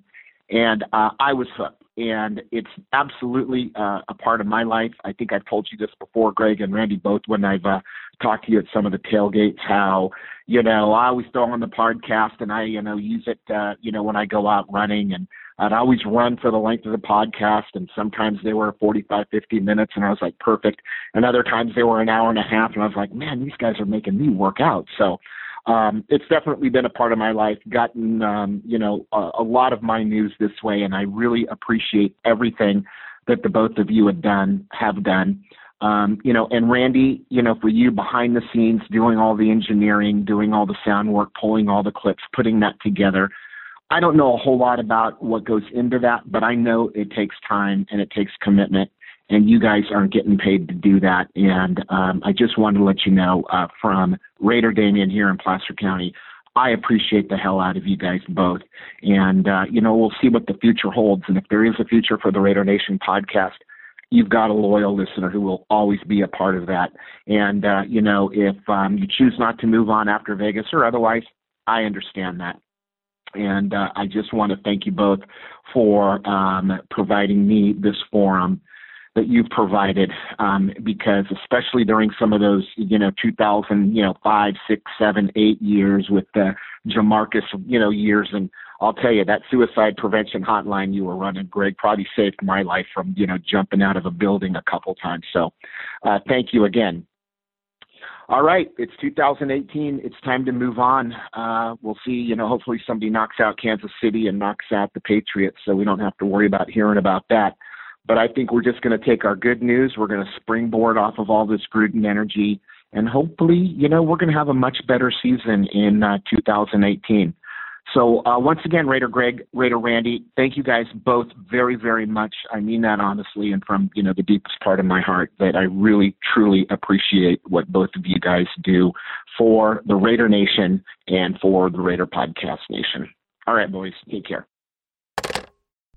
Wow, bro. Very, very cool. I don't even know what to say. Thank you for the props. Thank you so much for, laying down that timeline, because it does bring back memories for us as well. And, it's just cool. I've gone over it many times before. It's opened up a whole new world for us and fans and things. It's been pretty cool. So, and having you guys call in, you as a caller, your views and the way you think are necessary for all us to feel that we're not going crazy, especially on a suicide hotline for sure. Hey, bro, thank you so much for the props and following us. We're going to be out there doing it. It's like a drug. It's Raider football, baby. And our next caller is Raider Tony, the Northwest Raider. What's up, Tony? Raider Greg, Raider Nation. This is Raider Tony, the Northwest Raider, calling on a rainy Pacific Northwest Saturday. And it's official that Gruden is back and he's our head coach. And so I just wanted to call and just, pretty much echo everyone else's sentiment that I'm sure is going to be calling. Just really excited about this upcoming season already. And, there's going to be work to get done. They've got to, Gruden's got to figure out who he's going to keep in terms of free agents. And, there were rumors that Crabtree wanted to leave. He had issues with the play calling and Del Rio and Downing. But now with Downing and Del Rio gone, I think Crab most definitely should be kept. In fact, being the offensive guru that Chucky is, I'm pretty sure he's going to want to keep Crab. The more weapons on offense, the better. It sounds like I don't know what's going to happen with beast mode. I mean, who knows? That's something else. But it wouldn't surprise me if Chucky decided to keep him or part ways. We'll see. Who knows? What I'm really liking is the staff that he's putting together already. It's already a huge upgrade over the Del Rio staff. It was Del Rio's biggest mistake right there, was not hiring the right coaches for the right positions. And that was also that's what cost him the job. And so, right away you see the difference between Del Rio and Chucky. Chucky's, we've got a really stellar list of, coordinators coming in. And, that's just how you do it. That's how it's done. So, I can't express how excited I am. I know, we're all kind of giddy about this, and I'm really happy to have Chucky back, and I think that we'll see how he does this first season of this 10-year deal. That's kind of a crazy deal, $10 million, 10 years. But if you want great coaching, it's going to cost money. And, I appreciate the fact that Mark Davis, as much of a clown as he is, and he is a clown, but, this is the right move, and I'm glad he did it. And so we'll see what happens, Just Derek Carr, one note, I've been reading a lot of articles lately about, Derek and this and that, and that he's sensitive. I think Derek Carr wants to win. And he knows that he has the potential to be a really great quarterback. And that's not going to happen with having your friend as an offensive coordinator like he had with Downing. He needs someone that's going to push him, an X's and O's guy that's going to scrutinize him and correct him. That's what great coaches do. And that's what Chucky's going to do. And if Chucky brings in Gannon, like I keep hearing that Gannon's going to come in as a quarterback coach, well, if that's the case, there you go. Derek has the opportunity to learn from a great, one of the best quarterbacks the Raiders have ever had. Definitely, up there in our Raiders Hall of Fame. So, I think that the media is making it out, making something out of nothing. I don't think Derek has any issues with being coached up. I think he knows that if he wants to win, you're going to have some growing pains. And, some of this stuff is going to have to be corrected. His fundamentals, his footwork. There are just a lot of issues that he had this past season in his regression, and they weren't corrected. But I'll tell you what, I think we all know that Chucky and Gannon will correct it. So, I'm excited for Derek. I think we're going to see him grow this next season. And, we'll see what happens. Definitely the expectations are going to be there. I think the Raiders, I'm not going to say Super Bowl this season or anything like that, but you know what? Just being contenders again and winning. That's what I just want us to win. Get into the playoffs again next season, and then, build something special. And I think Chucky is the right guy to do it. So anyway, Raider Greg, Raider Nation, I'm out. Well, first off, brother, thank you for the call. Yeah, you know what? I wouldn't buy into a lot of things that anybody else is saying. Just I would have my own opinion. My opinion is we'll see what we see. I don't want to speculate on too much. The coaching staff seems to be better. They have experience. They're not rookies. They're not coming in for the first time, thank goodness. That's a refreshing thing. They're successful. Those are two big things. The other thing is Gannon's not coming. And Woodson ain't coming either. These guys, first of all, Rich Gannon lives in Michigan, and he's not moving his family over here to coach for quarterback. I don't believe that to be the case. I could be wrong, but I think that's probably true. Woodson doesn't need a job, and there would be more like a job. But I think both of them can, add their 2 cents, could be mentors, like Gruden was saying. we don't necessarily need those players here to help with this team. I think it comes from John, and I think John Gruden himself will make all these coaches earn every dollar that they make. Thanks for the call, brother. And our next caller out of Long Beach, Raider Todd. He's in the house. What you got for us, brother? Hey there, Raider Greg. This is Raider Todd in Long Beach. A lot on my mind. I haven't called in a while, but I listen to every show. Let's see here. Real quick, first of all, it was a pleasure meeting you at the tailgate for the New York Giants game. Every year, I come up to Oakland, once a year for a game, and part of that is always great joy of always seeing you, meeting you, and talking to you for a few minutes before the game. It was a blast. The tailgate was awesome. Just came off the plane, didn't have any food. People all around there were sharing food with us and alcohol and everything. It was a great time. Always great to go to the Mecca.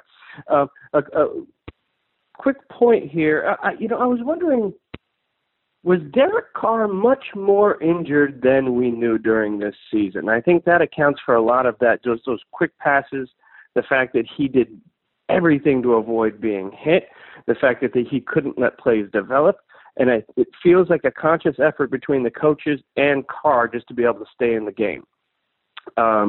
If you watch the first two games before Carr's hurt and then after he gets hurt, it's a completely different offense. We were the high-flying offense the first two games of the year, just like the season before, and then suddenly things took a dramatic turn the other way. I think that's kind of a seldom discussed issue with that. I think it was his back. If you look, he had that big pad on there. He was trying to protect himself. The line was trying to protect himself, and I think he was kind of playing under duress. And look, what does he want to do, get re-injured when he's getting $25 million a year?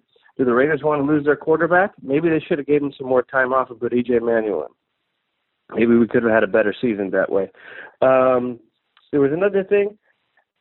I was at the Raiders played the Chargers at the StubHub Center the other day, and I didn't have tickets for the game, but I took my kid to the tailgate, and I got to say, it was a wonderful scene there in the parking lot.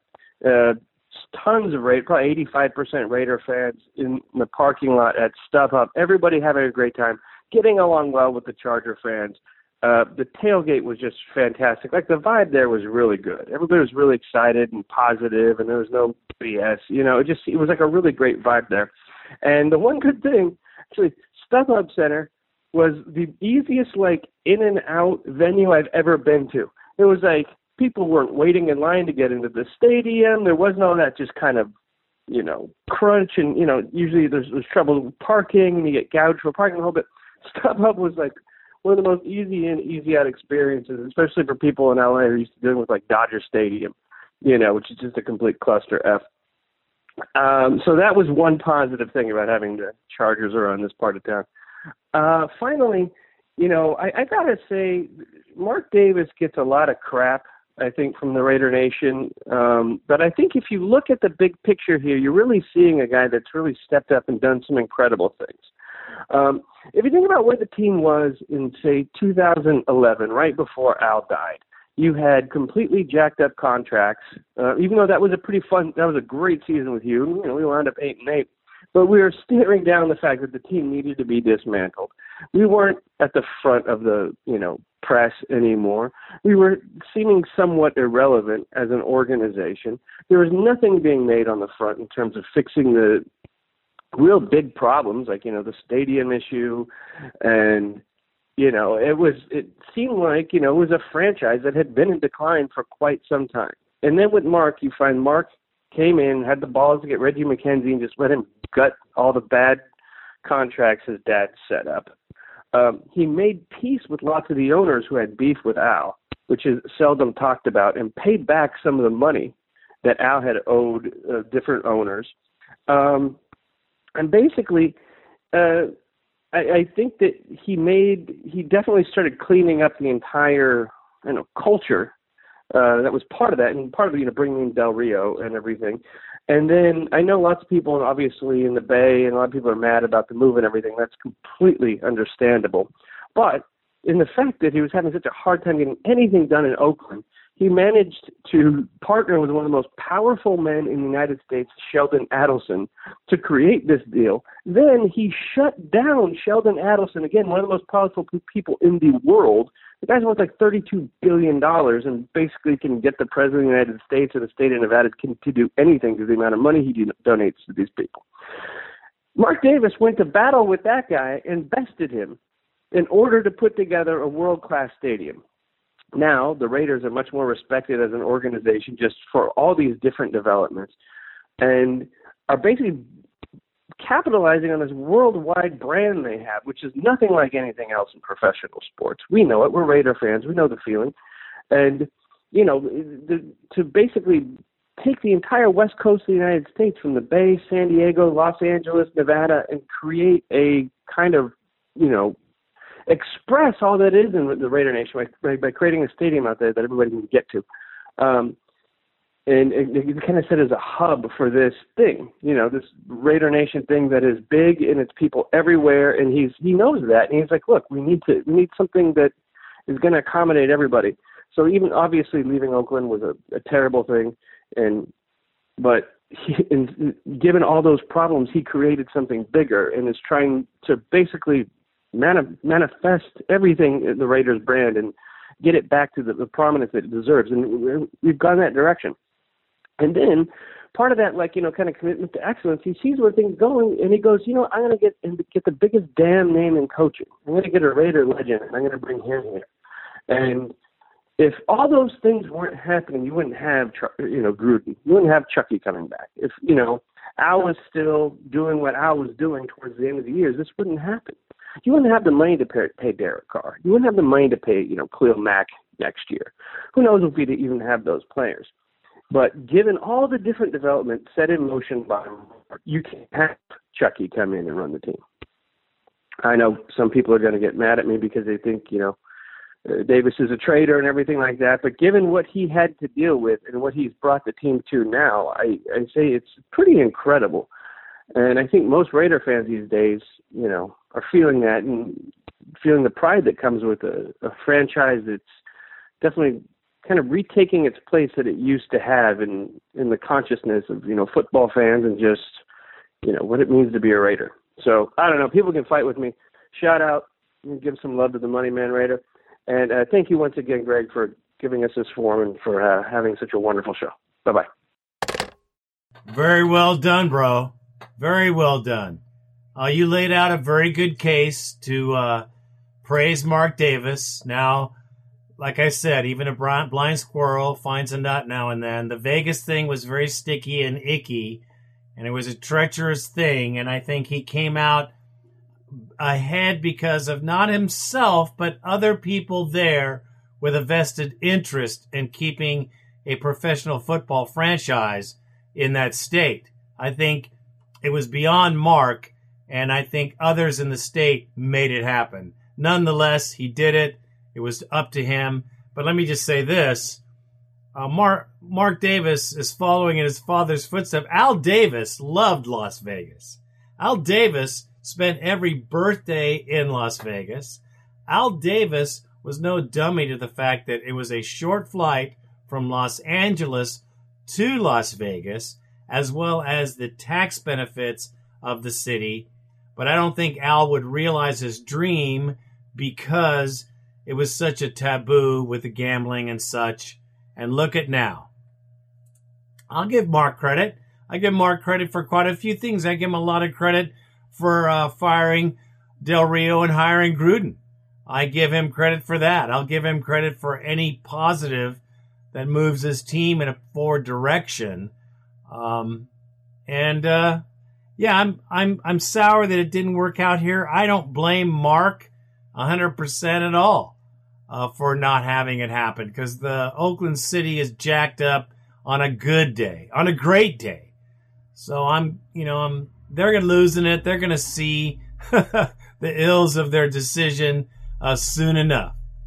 But Mark does deserve credit. I will certainly say that, as does Reggie, as does Del Rio, for crying out loud, for taking us to the playoffs and a 12-win season.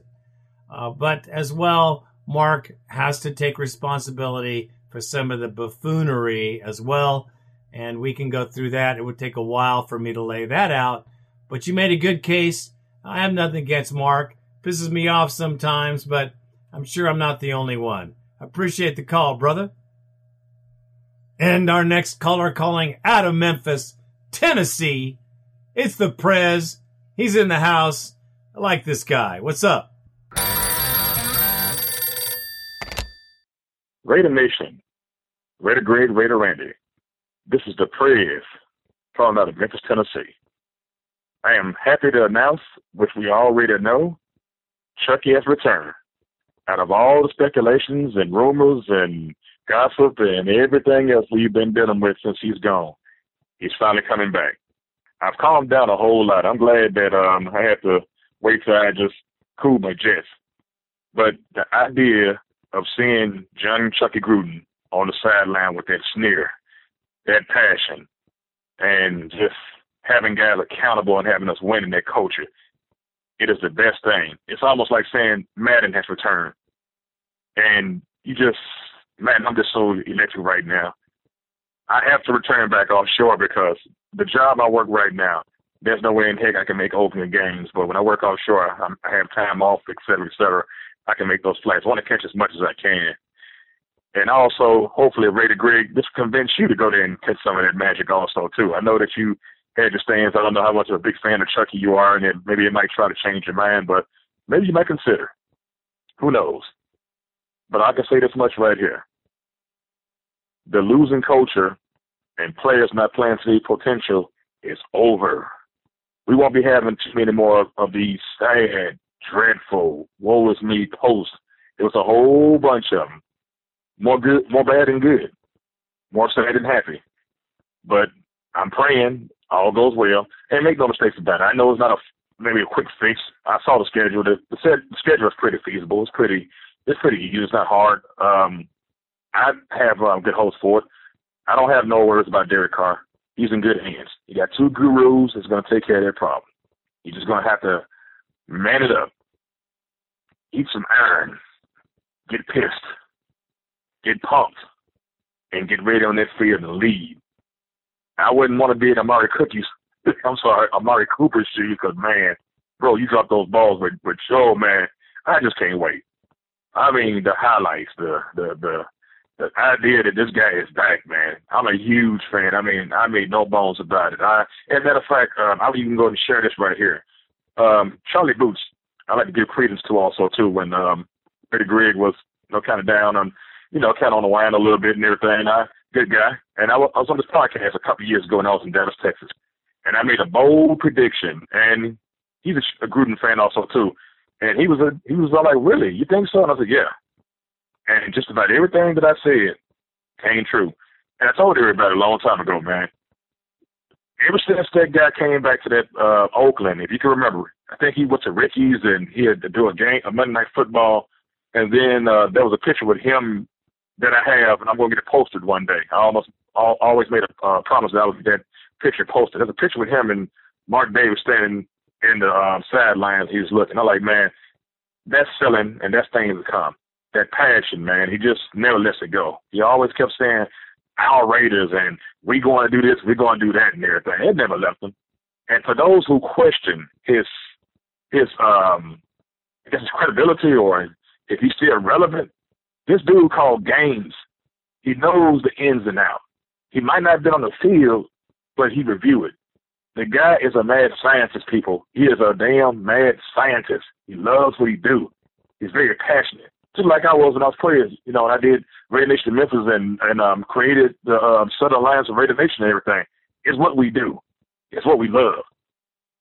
You put your chips and your bets on anybody who has passion for anything they love, and you'll come out a winner. I put my money against that any day, except against somebody who just like they got a name and a hopeful flash in the pan. And we already know the coaches, and I won't even go down that list. But with that being said, Raider Nation, I'm smiling from ear to ear. I couldn't wait to get on the podcast so I can make a good statement and salute the Raider Nation as always. May 2018 be a very prosperous year for the Raider Nation. Haters gonna hate, but what can you do? The return of Chucky is back, and it's not going to be child's play. Coming soon to a Raider Nation stadium near you. Prayers is losing it. Prayers out. Have a good day. First off, thanks for the call and the take. I knew you'd be very excited. I mean, I'm excited too, but I knew since your last call how excited you would be, and I think we're all pumped up. And, you know, there's a lot of speculation here and there. You're hearing all kinds of news here, speculation about stuff. Hey, you got to let the man do his job, but I do know one thing. He holds people accountable. There's no doubt about it. You have no doubt when you're in the doghouse, and you have no doubt when you're doing the right thing. It will be very clear what's going on with this team because he will not hold anything back. I love this hire. Yes, I'm going back. I'm buying season tickets. It did take me back because I think it's a good move for the team. And for crying out loud, I want to see Gruden on the sideline in person, not on TV. And the only way I'm going to be able to do that is in Oakland. Appreciate the call, brother. Always welcome. And our last caller is Sleepless in Korea. What is happening, brother? What's up, Raider Greg? What's up, Raider Randy? This is Sleepless in Korea. Even though I'm not Korean anymore, I'll still take that name. Hey, fellas, Happy New Year. Merry Christmas to both of you. Belated. Today is January 9th, 2017. It is approximately 4:30 on the West Coast. And man, oh man, Chucky's back, baby. Chucky is back, officially. I know in the last podcast, Greg, you were talking about not wanting to believe it and not wanting to, believe into anything, believe in the hype, unless something was done officially. Well, partner, it is now official, baby. It is now official. Chucky is back in silver and black, and hopefully he steers this offense into the direction it needs to go. I hope that Derek Carr can adapt to Gruden's coaching style, and I also hope that these guys, man, just get a fire lit under their ass and play some fucking football, baby. Play some smash-mouth football. None of this ticky-tack bullshit, but when they go out, man, they're ready to knock somebody's dick in the dirt. And you can edit that out, sorry. I don't know if you guys can put that out there. But I'm hoping that they're ready to knock some heads around. That's what I'm hoping for. And put some W's up on that fucking scoreboard and bring at least 3 more Lombardis to fucking Oakland. Well, there'll be 2 in Oakland, another one in Vegas. I don't give a shit. Just give me some more fucking trophies. Give me some more fucking Lombardis, baby. That's what Chucky's getting paid that $100 million to do. And no, just like Stephen A. Smith was over there complaining and bitching about Gruden not being, not being eligible to receive an ownership stake. Who the fuck is he to determine what coaches get what?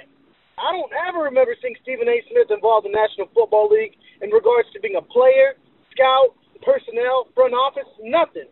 As far as I'm concerned, he doesn't know a goddamn thing as far as what the fuck he's talking about in this shit. If Mark Davis and the owners want to give Gruden a piece of the ownership, then fuck Stephen A. Smith. This should be goddamn allowed to. This is America, damn it. And we're trying to win a fucking Super Bowl. At least a few. Anyways, fellas, I'm pumped. I'm ready for this season. As far as Beast Mode coming back, shit, man, who knows? If he's as Oakland as I think he is, as he says he is, he'll be back because everybody back in the day wanted to play for Chucky, man. Everybody in Oakland loved Gruden. And we still love Gruden. Growing up as a kid, I loved him. So hopefully we get Beast Mode back and he can be used maybe like Tyrone Wheatley, and we can get maybe Sony Michel if he decides to come out from Georgia. That's another discussion for another time. Anyway, man, I'm just fucking hyped, fellas. Love you guys. Thank you guys for all that you guys do. Appreciate the podcast, man. Keep them coming, baby. One love, baby. Raider Nation out. Bro, I love your rant on Stephen Asshole Smith. I am so sick of his big mouth when it comes to football. Knows a lot about basketball. He has an opinion about football. Hey, we all have an opinion about football. He's no big deal in football. He's not been covering, he's not even as good at football as Skip Bayless, Skinny Little Skip.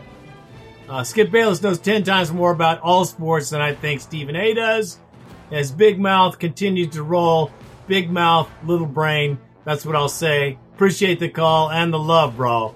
We're going places, and you know it.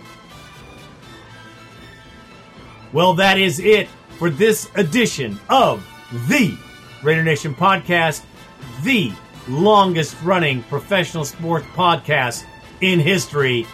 Dig it. I am Raider Greg, and I am out.